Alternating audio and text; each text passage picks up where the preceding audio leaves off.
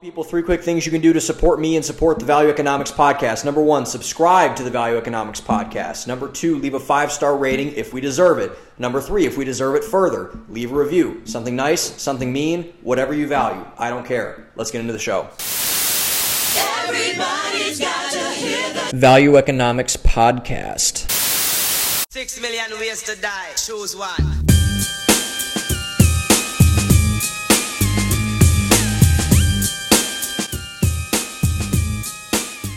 Ladies and gentlemen, welcome back to the newly revamped first week of January Value Economics Podcast. I'm your host, Sam Lacrosse. Can you dig it? I can. And I especially can because we are kicking off the new framework and the scheduling with a good friend of mine, Mr. Stephen Javaruski. Stephen, how are you doing, sir? Doing well, bro. Appreciate you for having me on. Another standard brethren. So definitely had to show up and have some good conversation. Yeah, man. No, I think we will. And I think that it's going to be just, I want to do the reason I did a lot of the rebranding stuff is because I want to start more highlighting and uplifting people who are doing really interesting and cool stuff. And as a person who was kind of, I would say, one of the first of our community and our friends to start going in that venture, I thought you'd be a really appropriate person to start with because you're kind of taking that bold step into the unknown with some very cool and very important things. So I definitely wanted to get you on and kind of get your perspective on it. So thank you for coming on. I really appreciate it. No problem, bro. Happy to be here. Yeah, it's been an interesting journey. Like there's so much to learn.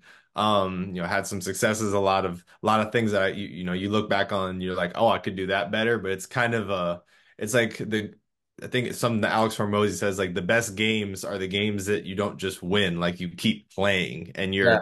just ever evolving. So it's kind of, I never thought I'd be in business, but like, here we are. And You it's like are. Yeah. it's my new like plaything. We'll kind of get into my background and everything later, but yeah. Well, I was gonna say that's my first question. We'll just get into it right now. But so basically, so just give us like we're gonna get into all of more of the detailed stuff as we progress throughout the conversation. But I would just say boilerplate, just introduce yourself. Who is Steven? Tell us a little bit about your upbringing, kind of what brought you here today, all those type of things. Like kind of just give us a little bit of a bio if you don't mind. Fantastic. So my name is Stephen Javaruski. I am from Orlando, Florida. Well, originally from Clearwater, Florida, live in Orlando. Um, so I run a mental health coaching business for high performing professionals, to help them optimize their mental health, eliminate burnout, without spending years and years in therapy. Started that business this year. I also am a school-based counselor at the high school level and been doing that for a few years. And I, really liked the job. Wasn't able to impact as many people on like a one-to-one or more personal basis. So that's why I wanted to start my own thing and, do all the media and everything to sort of, help people on a broader scale. So I went to UCF for undergrad and grad school from about like 2014 to 2020, really. Graduated grad school during the pandemic. That was fun. I'm an only child, and I played a lot of video games growing up. I actually really, really loved playing the video game Madden, the football video game, and for a number of years, played it professionally. I was one of the top 10, 15, 20 players in the world for a couple years and, traveled all around the country playing, won a good amount of money. It met a lot of great people. It was a fun time. And, that stage, I stopped having fun with the game, due to various reasons.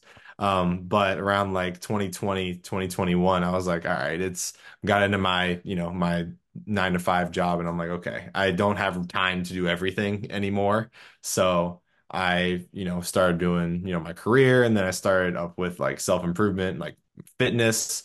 And then, started getting into, business and connecting and networking. So it's been an interesting ride so far. But yeah, some of the things I'm learning in business is a lot of the principles that made me successful in Madden, I can apply similarly, but I never looked at them that way when Mhm. I was playing. But, and to be successful at one thing, there are some, guiding principles that can be applied to other areas as well. Yeah, what are some of the big ones of those? I'm actually really curious about it. I was never that much of a video game guy, so I'm actually really curious to get that insight from you.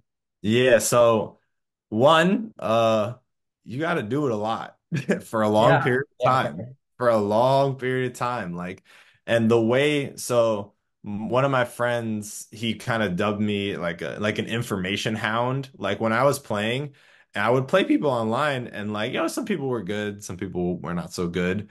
But when you're just playing random people, you're just playing random people. So I found whoever were the tournament players were, the people that were making YouTube videos, the people on Twitch, like the people that sold ebooks. I would gather all that information about what I needed to know to be better, and then I would do it, and then I would enter tournaments and play with better players. And it was funny because I'm like we're in the standard together, which is like, community of guys like leveling up in all these ways.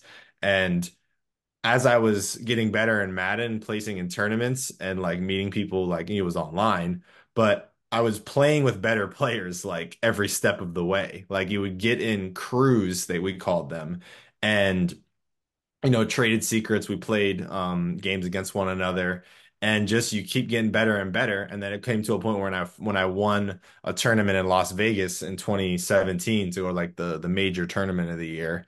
The best crew at the time. They were called EMB, Elite Madden Ballers. It's funny now, but Like, um but they were the best, and they wanted me on the team to like, help add value to everybody. So it's just kind of funny, like a lot of those core principles like are starting to play out now. But if you get to the original question, like you gotta, you know, it takes time, and you gotta put the reps in, and you gotta find as much good information as possible and implement it. That was the thing. I think a lot of people nowadays, we are so great at consuming content, but there's an under implementation of things. Like if I learned a new blitz, or I learned a new route combination on offense, I would literally go play a game and go do it and get that immediate feedback and learn by the trial and error. yeah, So a lot of times we think that we can learn, whatever the blueprint is and just get it perfect the first time. Like, no, it doesn't work like that.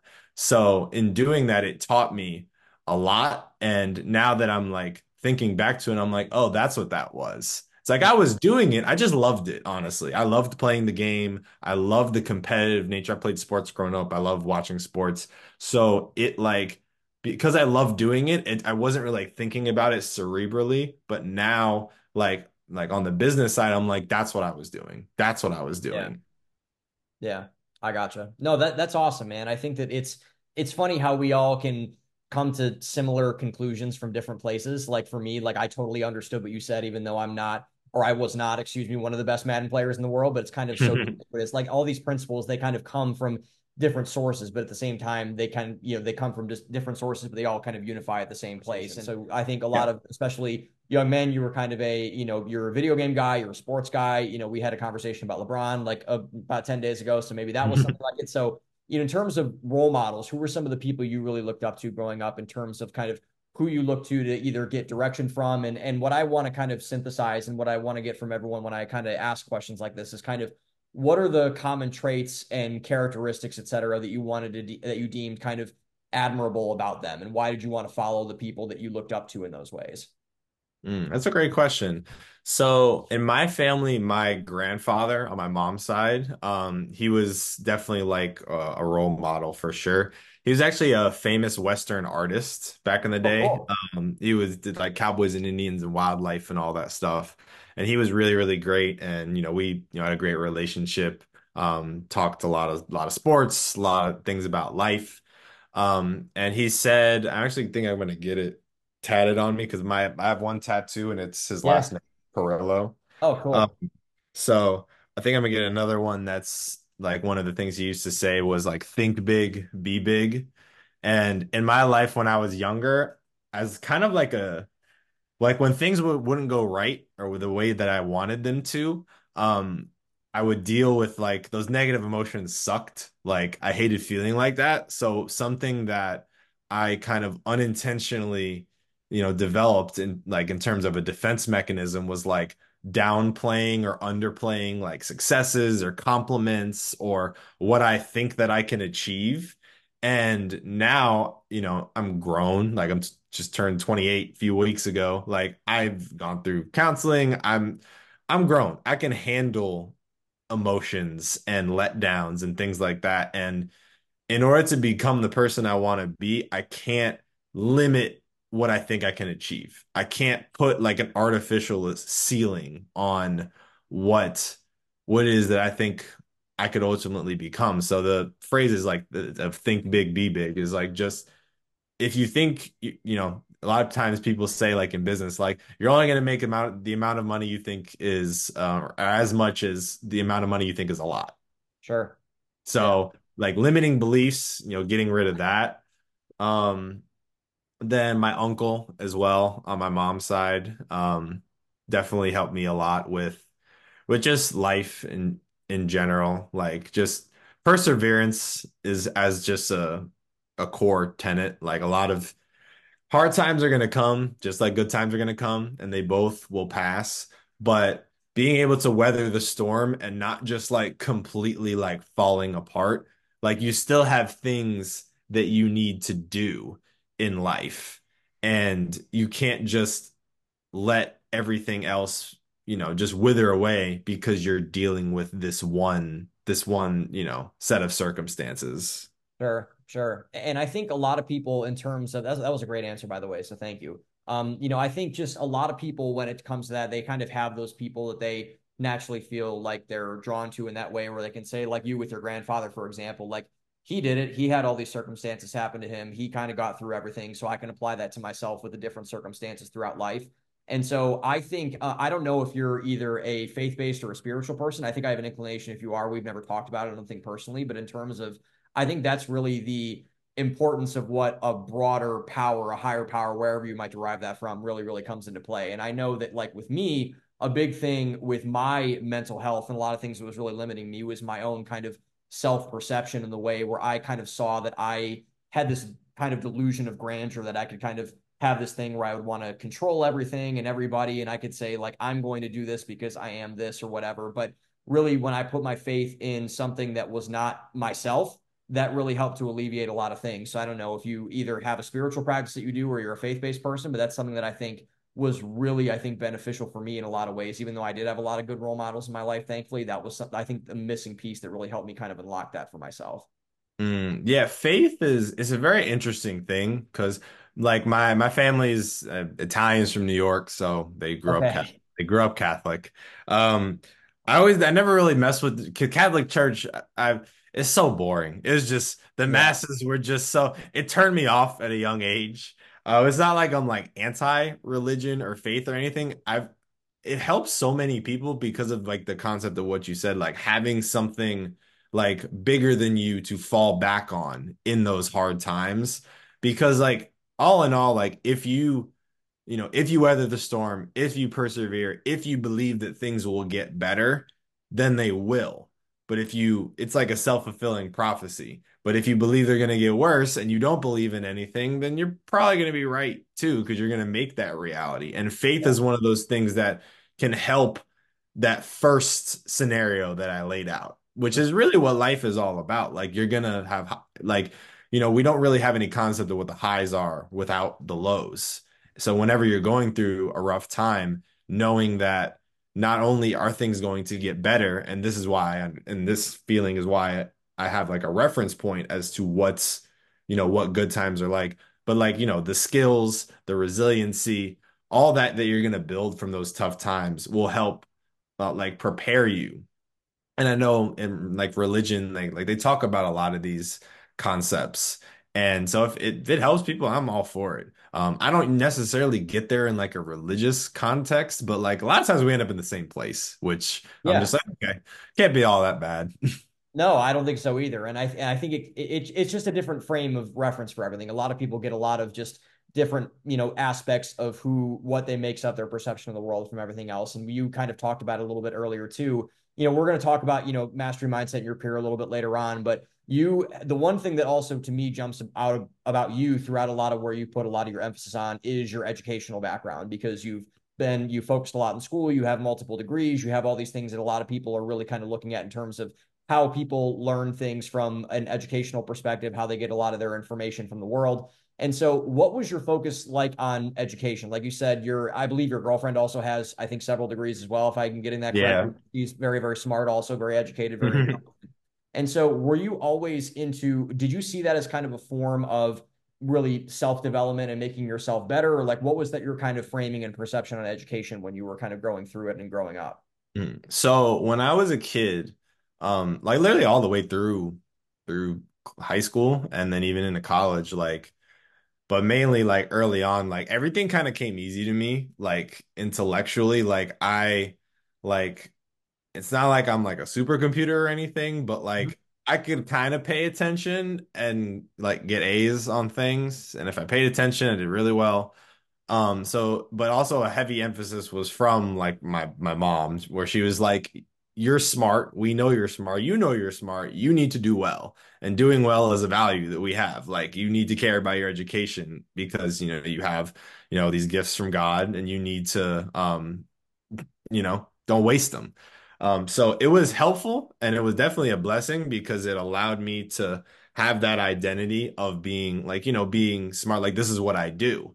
Yeah, Um, right. and so it helped me, excel in school. And it was great up until you get to a certain point where you have to try. Yes. I think Yeah. for me, Yeah. like because like I was very gifted in math when I was younger. I even won in middle school. I won like a district-wide competition like for Cool. math. And that was great and all, but like once I got to pre-calc in high school and I had to try like just this much, like for those not watching, it's just the tiniest amount. I just didn't do it. I didn't have any discipline. And like I'll still get like a B in the class, but like I didn't really get it the way that I used to with putting in like minimal effort. So it helped me, but it also kind of exposed me in a way that like in order to like really get far, you can't just get by like on sheer talent. Like there's that phrase, hard work beats talent when talent doesn't work hard. Like that's super true. But there's another aspect of it. It's like when talent works hard, like you're screwed. Like they're Yeah. gonna win. So I want to marry the talent with the working hard. Um, and that's kind of how I view things now. But during school, I was able to get by like with good grades, but it was definitely a value education in general. Like knowledge is power, and I made it definitely part of my identity. Like, oh, like you're a smart person. Like that's just kind of what it was. It actually led to some interesting like issues later on where like if I was proven wrong about something or I didn't know that something, it was like a challenge to my identity, which I Mm. didn't realize I had built over the time. But I mean, overall, it's helped me. And now, like, I'm working on like the appropriate amount of like ego around Sure. things, like things that like I don't know I've done for a while, like Madden I talked about. Like there's only so many people that can really talk to me about Madden at like a high level. But like other things like business that I'm starting out in, like I'm kind of like a sponge, like I was when I first started playing Madden. Like the ability to coach and counsel people, like I have a very good grip on that as far as I feel, as well as like clients I've helped and just people that know me. But like people who've done it for 20, 40, 50 years, like you can always learn something from them. So I view myself as like a lifelong learner, and I know people say that, but like I really do feel that. One of my things another quote that my grandfather said was, if you're not growing, like you're dying, which is true.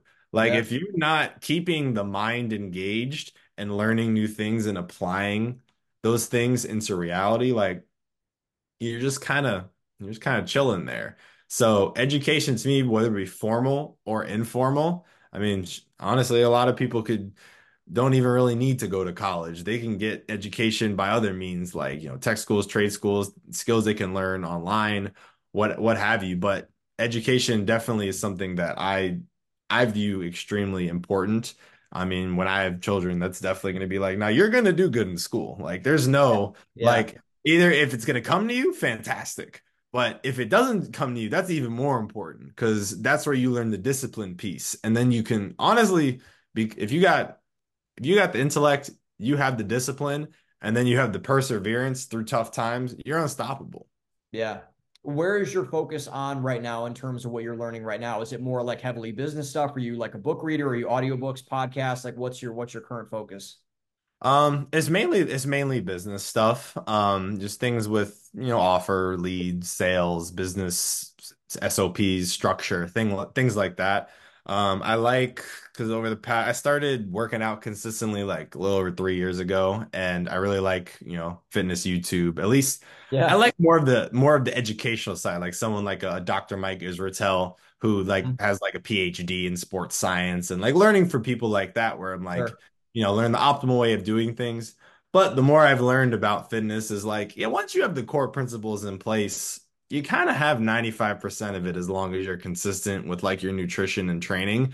So there's only so much that I could learn like per unit of content that I was consuming. So now it's like, because I mean, if you haven't been able to tell, once I get really into something, like I go down the rabbit hole. That's Yeah. what I did with Madden, which is why I got so good. I was like obsessed with it.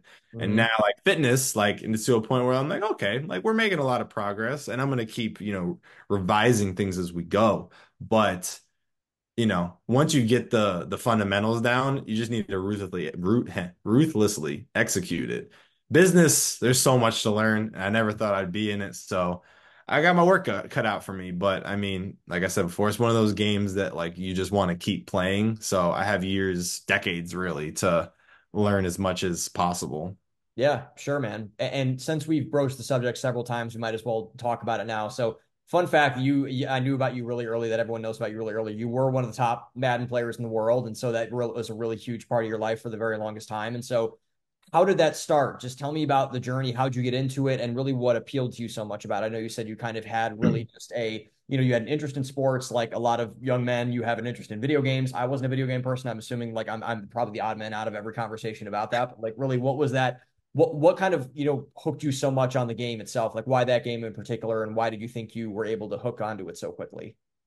So when I was younger, I mean, shit, still now, like I'm an only child, so I spent a lot of time just like chilling, like alone. Like my parents were there, but like it was, a lot of time was just kind of me in my room, and like I would play sports and whatnot. But when I wasn't doing that, I really liked video games, and it was kind of like an escape from reality, honestly. Like more time went on, but.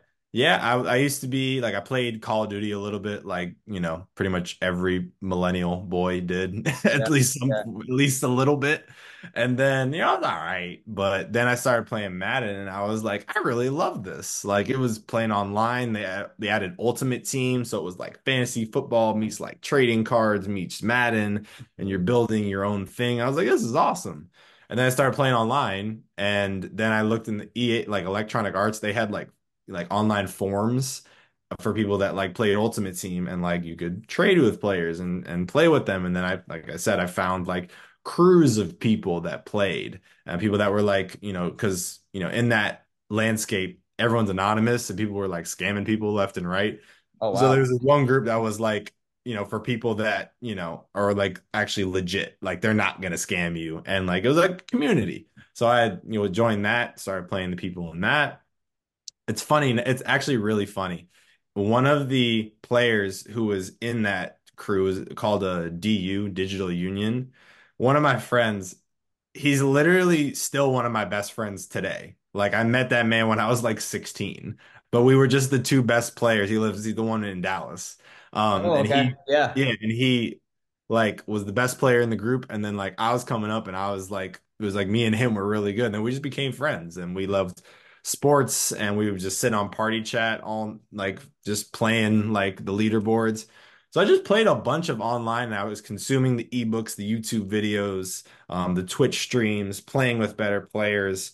And just I kept getting better and better, started joining some tournaments, started like winning some smaller tournaments. And then as the years went on, Madden, EA, they opened up their competitive circuit, the Madden Championship Series, like right when I was like getting to college.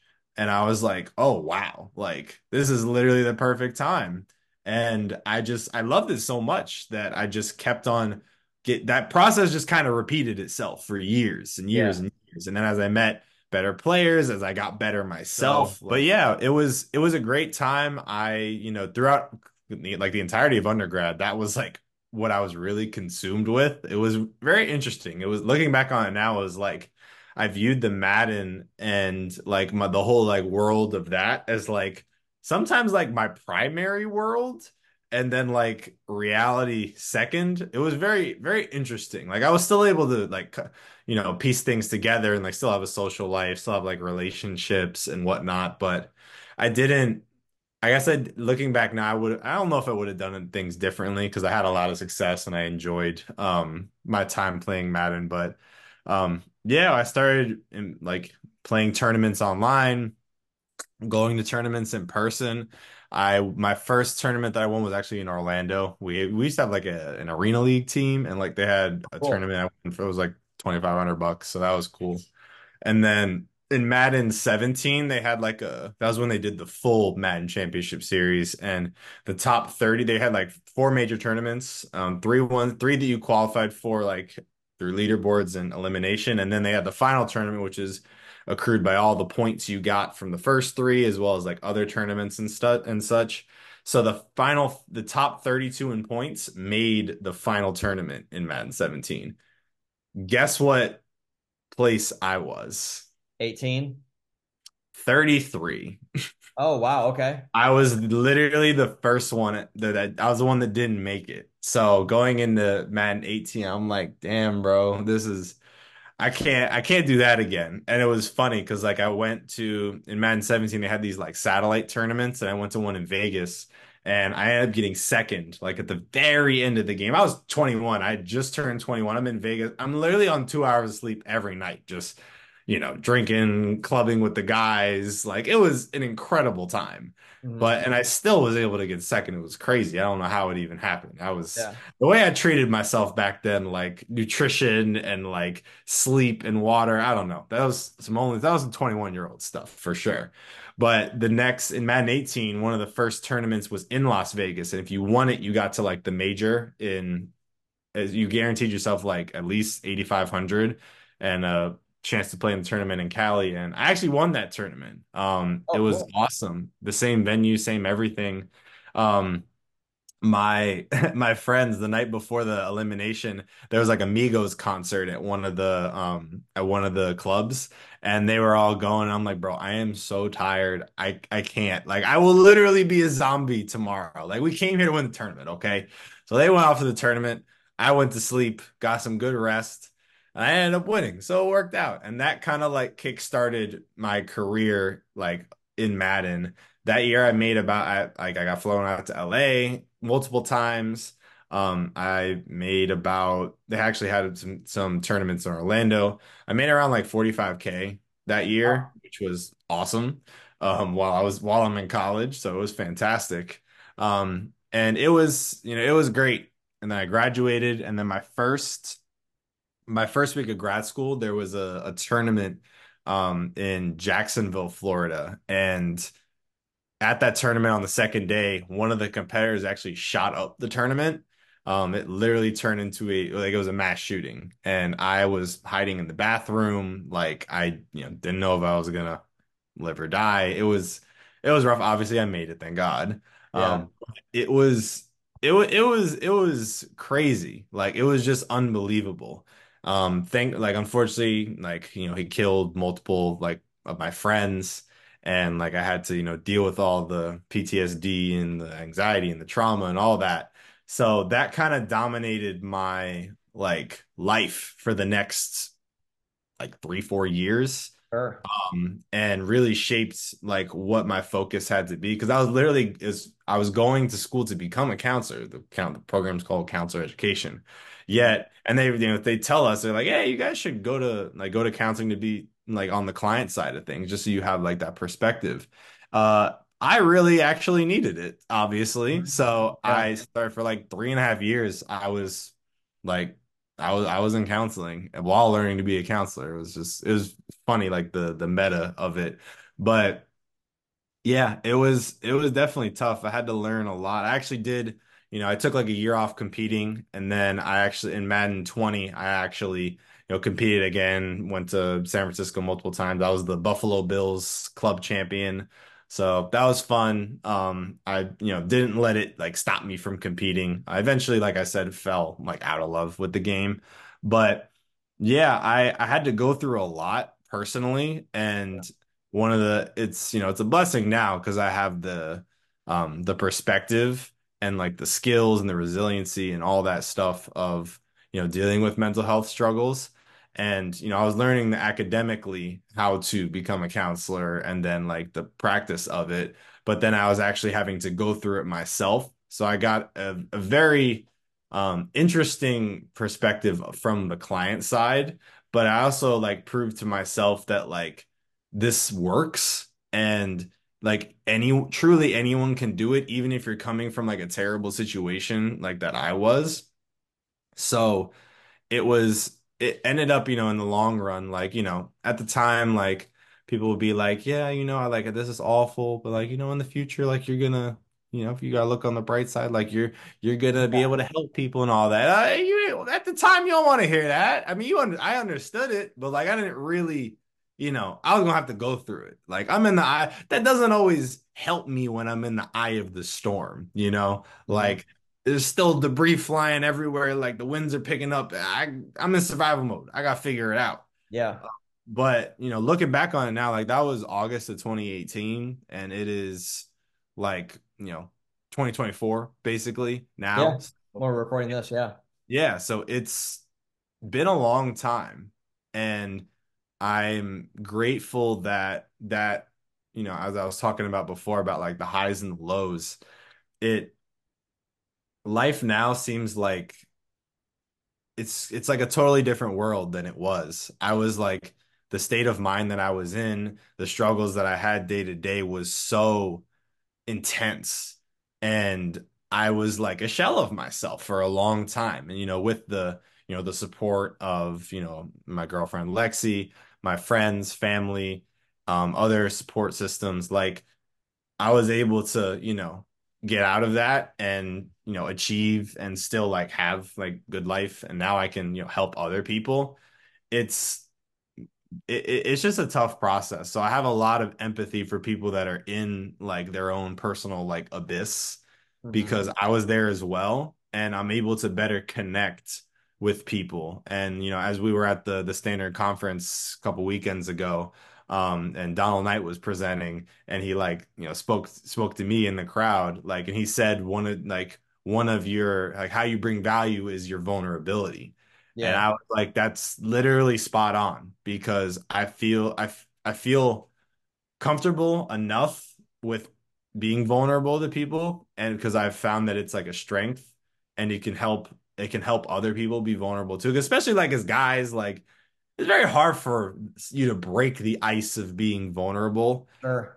Yeah. Usually when someone else is vulnerable too, especially if it's another guy, you feel a little bit it kind of drops the wall and you can like you can then do it as well or you can connect with that person. And it really, helps with healing, but it also helps build a relationship. So um, in my Madden years, they've taught me so much about life, about myself. So, sometimes I look back, I'm like, oh, maybe you missed out on some things during college or whatever. It's like I still went out, I still had friends, I still did all the things. But Yeah. like you always analyze and you're like, could I have done things differently? I'm like, I don't think I would be the same me. And like I like the person I am and the person I'm becoming. So I think I'll keep it.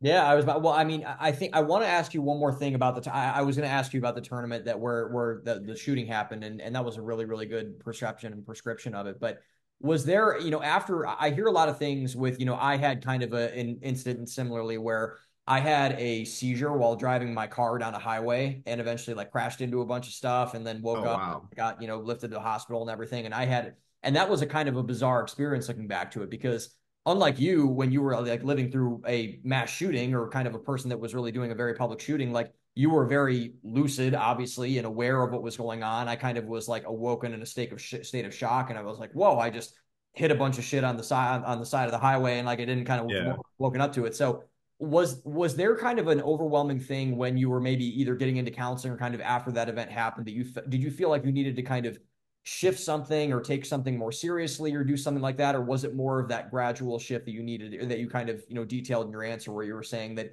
you had to go through kind of a couple years of counseling and you kind of, were slowly just becoming the person you are now? Or was there one big kind of, not necessarily takeaway, because that's too light of a term, but kind of like something that was a real big, like, wow, I need to start doing this thing right after this because it kind of jarred me awake from something? So it was, I guess to answer the question directly, like yes and no. It Mhm. was it was such an interesting experience that like I had a hard time like even articulating it to people that Sure. that weren't also at the Madden tournament. But the more I find like people that have PTSD, they have similar things. Although mass shootings are a little obviously niche. Hopefully, no one, I would say not a so. lot of. Hopefully, stops. Yeah. It doesn't grow from niche. But Mhm. like every day was just a fight mentally. One of the things it did that I didn't realize until after was I already had like anxiety and overthinking and other things. I just thought it was normal.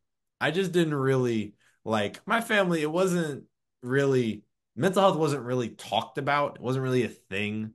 Mhm. Um, so there were things that I didn't deal with before, but then once I had to deal with this, it exposed everything. It was like you Yeah. can't deal with anything. Like nothing at all. Like I was basically just like the amount of times that like I would just like blankly stare was like ridiculous because like your brain tries to like protect you from trauma and it just kind of like dulls you a little bit from time to time. But it very much laid out to me the importance of counseling, the importance of self-care, the importance of, knowing how to deal with your emotions. And it, I had to turn my entire life around, honestly. I don't think I ever would have addressed a lot of the issues early, like that I didn't even know I had if I didn't have to go through that. Mhm. It was it definitely I think one of the things you were getting at was like, the mortality of like my own mortality being faced with that. It was extremely scary. It was the most terrifying thing. I hope you don't have to no one has to deal with that. Like especially at a young age. It made me, how do I put this? I mean, the basic thing was the PTSD was crazy. Like I Yeah. was on edge 100% of the time. Like 100% of the time. I was always worried that someone was going to come in and kill me. Like I was unsafe at all times. I think the term is hyper vigilant, Yeah. and it is exhausting. Being in a fight, flight, or freeze mode for most of your day is like you ran a marathon every day. Like that's how you feel. And but you're just out there being a person. No one really like knows. People in my grad program knew because like they had just met me and then like this happened. I took like a week off to like, you know, Cover. Yeah. to recover as Yeah. much as I could. I like went back home to my parents' house. But like they knew that it was going on with me and like they cared, but like it was also very interesting too because I've talked about this with people that a lot of people they might struggle with like depression or anxiety, especially as guys we don't want to like burden other people with our problems or we feel like we shouldn't, oh, I'm gonna just deal with this myself. All that's, not the way to do things. You and I both know. Sure. But a lot of things we feel, it was very interesting in my case because it was a public thing. Like I was known as like the Madden guy amongst everyone in my life because I'd post about it, like winning all these tournaments, Yeah. all that Yeah. stuff. So like when it happened, like August 26th, 2018, I heard from everybody that I've ever met, like pretty much ever that knew me at all because they're like, "Are you there? Were you there?" And like, yeah, I was there. And so it was like and I'm in a counseling program. So it's very obvious and there's no stigma at all about you going to counseling. That's how I felt. It was like this is the obvious next step. You need to go. Right. Like this is just what Right. it is. It's very different from what a lot of people go through where it's like they're dealing with it in the darkness, in the shadows. No one even knows unless you bring it up. So it was it was a very interesting perspective and experience that I went through. And like I'm able to, like I said before, I'm able to better connect with others, like in the general sense, but specifically what, anxiety, PTSD, overthinking, all that stuff, like I went through all of it. So it helps me with that. But yeah, it was the terror of being faced with your own mortality in that moment. Like, I've never had a panic attack before, and I had a panic attack like a few months after. Like, I had like night terrors and like all this stuff. It was crazy. And like once I went started to go through like, the process, I would feel a little bit less hyper vigilant. And it was a slow progression. It was a very, very slow progression. There weren't very many like aha moments. It was more of just like I'd progress and then like semester would conclude or we'd have a break or something and like I wouldn't have like a counseling session scheduled. But then like my girl like I would be, acting all PTSD and my girl would be like, "Hey, maybe you should go back." And at the time it's like admitting that you're having trouble and having have a problem Yeah. is such like a powerless feeling. It's like admitting that where you are like sucks because we like to be in denial, we like to fool ourselves, but admitting where you are sucks is tough. And I have, empathy and give support to anybody, especially any man who comes to that conclusion like, bro, I need some help. And it was just progressively like I'd get better, and then something would happen, like with like the breaks in the school year and whatnot, and then I would go back. But it took years, and it gave me a perspective that, if you're dealing with a tough situation like that, it's gonna take you a while. But if you do the things, it will happen. I didn't even necessarily believe I was gonna get better at various Right. points throughout. Yeah. Like when you're in the eye of a hurricane, like it there's a lot going on. You have like because I've used this term a lot in like content and with people like survival mode.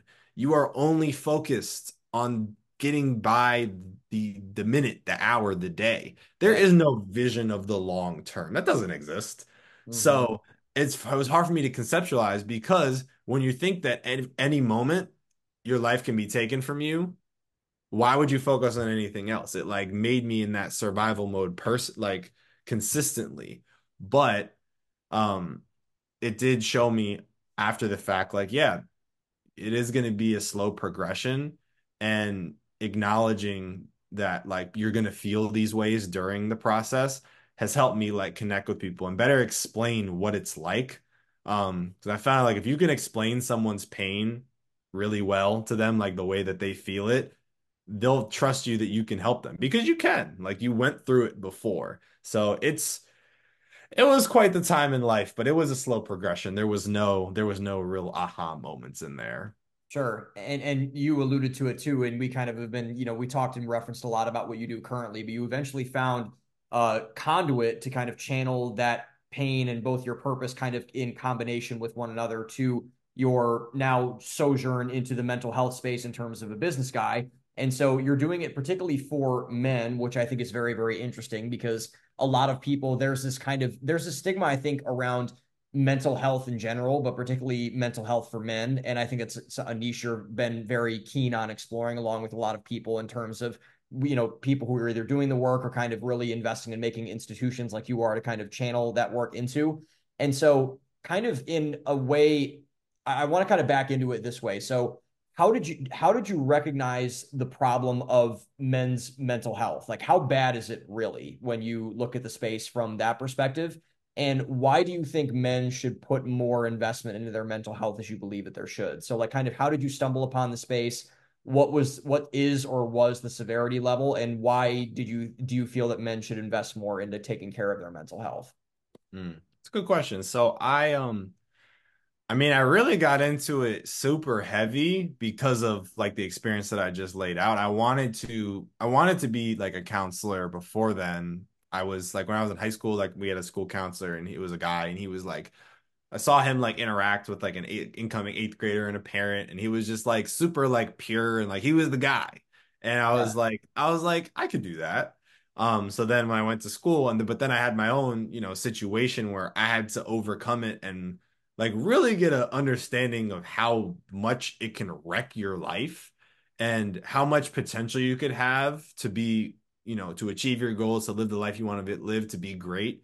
But you have things holding you back from either your environment growing up, from, your upbringing, your experiences, things like that. And if you never deal with that, never reconcile those emotions or, in a lot of men's case, like even learn like what emotions there are and Mhm. how you experience them, then it's going to be kind of going on in the background and it's really going to be pulling a lot of strings for you.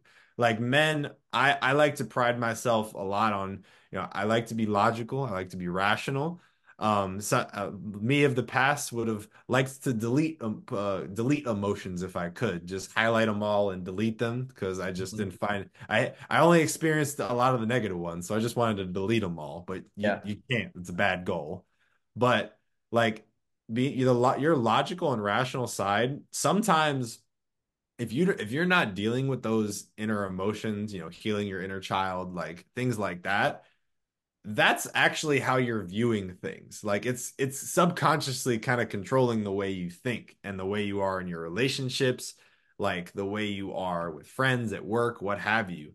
And it's such a holistic picture that I felt the need that I had to kind of connect all the dots, what I found like in my life that has helped me. Because specifically with, speaking to men, I keep it open to everybody because I want to work with, professionals on both sides, but a lot of it has been with men. I started out as just men, but I wanted to open it up as well. Mhm. But men specifically, we're not, because a lot of the generations before us, they were much harder. They kind of just had harder times. Like a lot of them were in wars. If you go back a couple generations, like life was hard. And with the rapid advancement in technology, the resources we have, especially we live in America. Like we have the fact that we live in America, we basically hit the lottery. Like Yeah. we just don't have a lot of appreciation for these things. And mental health is like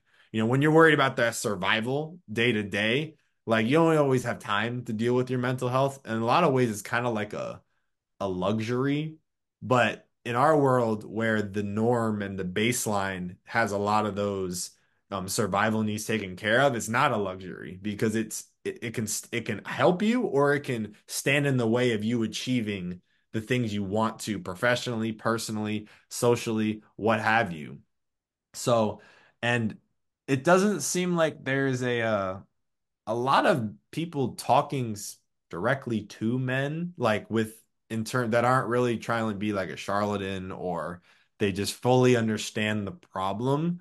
Because guys and girls, we have so many similarities, but we are different in a lot of ways. Like men are not as emotionally in tune as women are.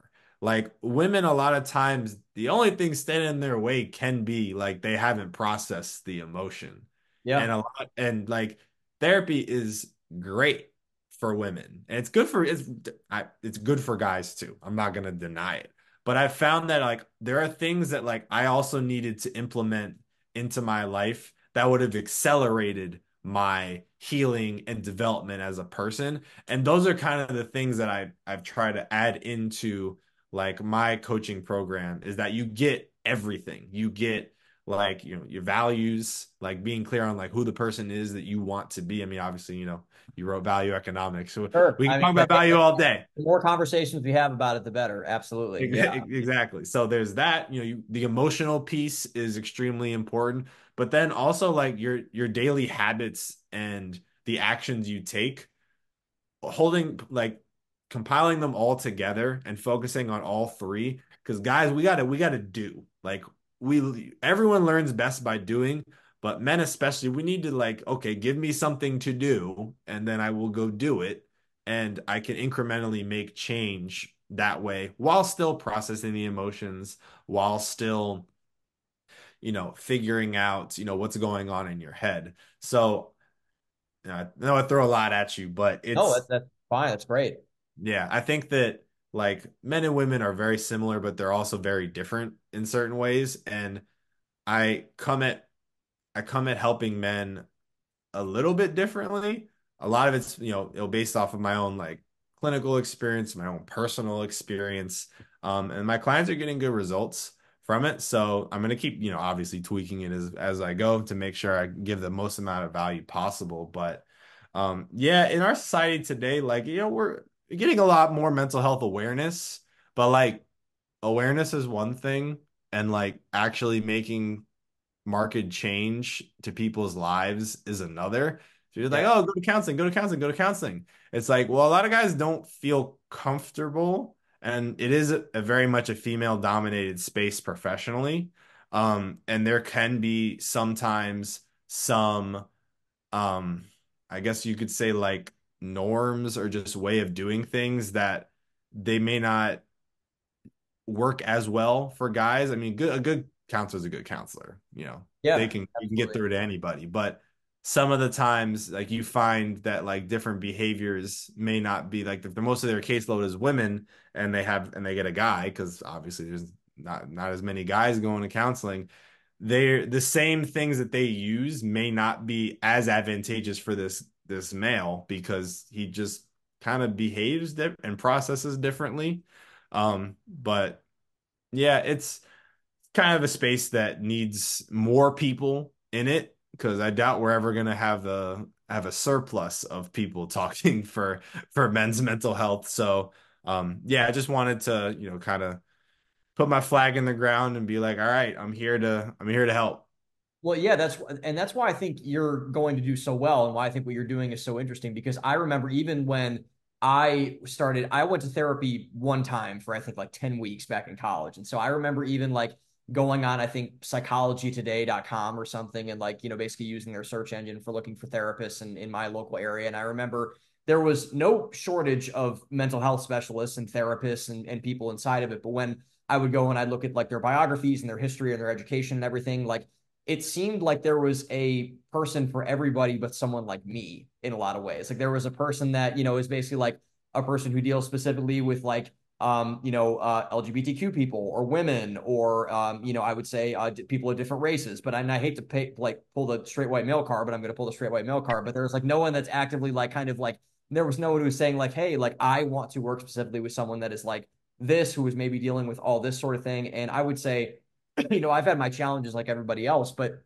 I'm not coming from a place of like, thankfully, severe like abuse or trauma or anything. So I kind of, I end up doubting myself in a lot of ways where I'm like, do I really even need this? Like, is someone else going to like be more than this or whatever? And so, but you're almost kind of giving, a very overlooked demographic in terms of the male aspect of people who need mental health assistance. You're giving them almost like a permission to go after and seek someone like you to say like, hey, know what, Steven's really putting himself out there here, and he's saying that you probably should look into this sort of thing. And now I can probably go and I can see where everything is going to go from here. So, from someone who went through it too, I don't know if you have, people who and your clients who have said similar things, but that was kind of my experience. So I see what you're doing, and I think it's really, really awesome. So I think it's really cool. I appreciate that, bro. Yeah, it's I definitely agree because I mean, in my counseling program, especially in my specific track, there had to be it was like 5 to 7% guys. Like it was all women, which was not a bad thing. It was just very interesting. Like it was also a very interesting time in the world because I started grad school in 2018 and it ended in like during the pandemic. Very interesting time, like politically for America and like Sure. socially and social media. One of the things that like also while I was going through the program that was kind of off-putting to me was I mean it's definitely the buzzword has kind of died down some but CRT and its kind of like branching offs was definitely in the curriculum and it like things like that don't exactly and they're informing the practitioners with this. It doesn't exactly lend to a very welcoming, validating space for men, especially like white Yeah. dudes. There's a lot of us. Like Yeah. that, Right. it's not like you can just be like, oh, screw these people. They don't need help. It's like, yeah, they're people too. And it's it wasn't like it wasn't like they were trying to be like bigoted or anything like that. It just in spaces where there's a lot of like one gender and not the other, and there's ideologies that are being like put into the content to inform the practitioners. It's not, and they when they like focus more on, they focused obviously more on like, LGBTQ, like people who are black or Hispanic or whatever, which is, great. We need, culturally informed counselors. Like you need to, well, I very much enjoyed like, learning about like, different like multicultural Oh, dude, it's like fascinating. it's Yeah. it's great because like the way I do things or like my family or my like city or whatever does things is not the same as everyone else, and like so a lot of people like their culture is very important. Like some people, like I've had like calls with clients and or like sales calls, and like they want to work with someone specifically that's like faith-based, and I'm Yeah. like, if it's important to you, bro, like cool, like that won't be me, but like because I'm not as in tune with that, but like if you have something specific to like your culture and your identity as a person, like absolutely go for that. But there does seem to be a lot less like specialty people for like men or just, professionals in general. So I just wanted to kind of bridge that gap. But it was definitely interesting. Like it's, I'm not gonna like act one of the things like whenever there's like I don't know if inequalities is the word, but like whenever there's a gap between people talking to like one group of people than another, like I don't want to, the straight white male card, like I don't need to be a victim. I don't care. Like my life is my life. I have certain advantages and disadvantages. Other people have certain advantages and disadvantages. People can argue about the percents, whatever. We still gotta, make this life happen. Mhm. But yeah, it's definitely there is a gap, and I want to do what I can to provide that, but also, serve anyone who wants to, get along with, the message, the benefits, and yeah, just really take their life and their mental health seriously. That way they can enter the next phase of their life and really, really break new ground. Sure. That's awesome, man. I want one more question about the business, and then we have a traditional question we ask everyone at the end of it. And so you're starting to push out. I really admire you for this because I'm very shy about putting myself out there. Like I'm far from like the look at me guy type of person. I don't know if I don't think you are because you're a pretty humble person too. But you've been very, I would say, aggressive with pushing out content in terms of making reels and slide deck. We actually talked about this a couple days ago in terms of like the Mhm. different content styles, what we're talking about. And so you're starting to get really, really serious about making the business. Before we got on, you're talking about all these, people that you've recently started doing business with. You're starting to kind of scale a bit more aggressively, take on more people. It's starting to become more of a load for you. And so really, what's next for Mastery Mindset? What's next for the business in terms of what you want to do and what your goals are? Like where and how far do you think you want to take this? I don't know how far you've really, kind of thought out about this, but I know you're really serious about it. So I want to make sure that I'm Mhm. giving proper due to you. No, thank you. It's because when you first start any business, like, well, not any business, when you start a lot of businesses, you're solopreneur at the beginning. Like it's just you. You're not quite entrepreneur. You don't have like employees, staff, things like that. So, right, like I wanted to start it being just me, obviously to get the supplemental income and then make it my full-time thing. But I eventually do want to bring on other coaches and then kind of do a whole thing like one-on-ones. I want to implement like group coaching. I want to have like a course. I want to do like workshops, speaking engagements, things like that. I want to grow it as far as it can grow to, reach as many people as possible. Like, definitely like coaching courses, community, things like that. Um, one of my friends, one of my best friends actually, he worked for an accounting firm, and as part of his, as part of like their offer to him, is he got 10 free sessions with either like a counselor or a career coach, from this service. And I was like asking him about that. I'm like, huh, that's like very interesting. Like that's a big issue in a lot of like workplaces. I learned that hiring costs a lot of money, It and really, it it costs a lot does. of money, and Yeah. turnover from employees has been at an all-time high. And a lot of it due to mental health conditions and untreated mental illness and burnout and something like presenteeism, where it's like people are at work, but like they ain't really doing much. So they're still costing you money. And there's all these things that like, you can basically, I can use my services to help businesses by, one, making their employees more productive, just healthier in general. They'll stay longer, they'll be happier, but also like have it be part of their offer to employees Yeah. because a lot of companies are having trouble hiring, like, period. Like a lot of, millennials and then now Gen Z, they want to see that their employers actually do care about them as a person rather than just after the fact, oh yeah, here's an employee assistant program or whatever that like nobody uses. Yeah. And so that's something that I want to dive into, but yeah, definitely one-on-one coaching, group coaching, have a course that way I don't have to just only use my one-on-one time. Group settings as well I find are helpful. And then yeah, courses for people when they're on their own, but also one-on-one help for people as well. So I definitely want to, I'm not sure how far I want it to go, but I want to keep whatever the next step is, like the more impact that I can have, the better. So as long as it's funny, like it's the skills you learn building up your business is not the same as you learn from like actually like running the business, like working Yeah. on the That's business very rather true. than working in the business. So Yep. that'll be a whole new host of problems, but like I'm very confident I'll be able to, one, keep getting better at the craft myself. Then as I go, I read this book Hafiz actually recommended called The E-Myth Yeah. Revisited. Yeah. I have it Yeah. on my bookshelf. I haven't read it yet, but I've heard it's great. Yeah. And it basically talks about like how to build a business and why a lot of people fail is that they look at a business like they're usually the technician, so the person who does the Sure. thing. Right. You do the And, thing. Yeah. yeah. And then you start a business and then you don't realize that every business owner is three things. They're the technician, but they're also the manager of people. And then they're the visionary. You got to know where you want to go.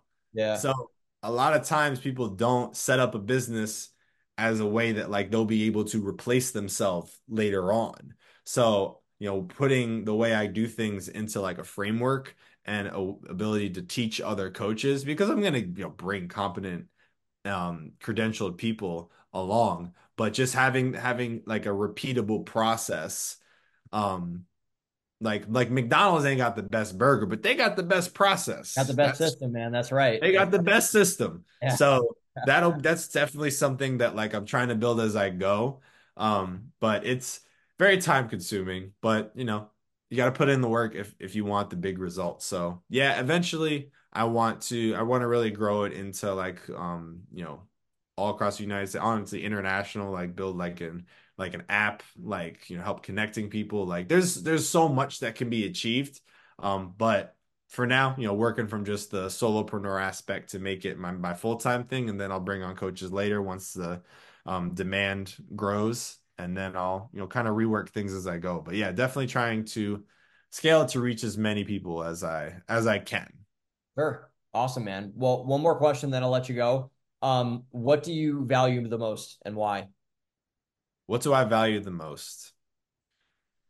Hmm, that's a good one. I mean, it makes sense. It makes sense that that's the Given the question. name. Yeah. Yeah. Yeah. Yeah. Um, I would say that my relationships and experiences with the people I care about, as Hmm. well as my impact on those people and just the people in my life. Because to me, like, something similar to what, Donald Knight said in Dallas at the Standard conference, just like your value to people is in your like it's in your principles, your actions and your relationships. And there's nothing that's brought me more satisfaction and been more impactful in my life than the relationships that I have with people that I care about. So that's that's what I think about is if I'm valuable to them and they find me as somebody that, they're better off for me being in their life, then I must be doing something right.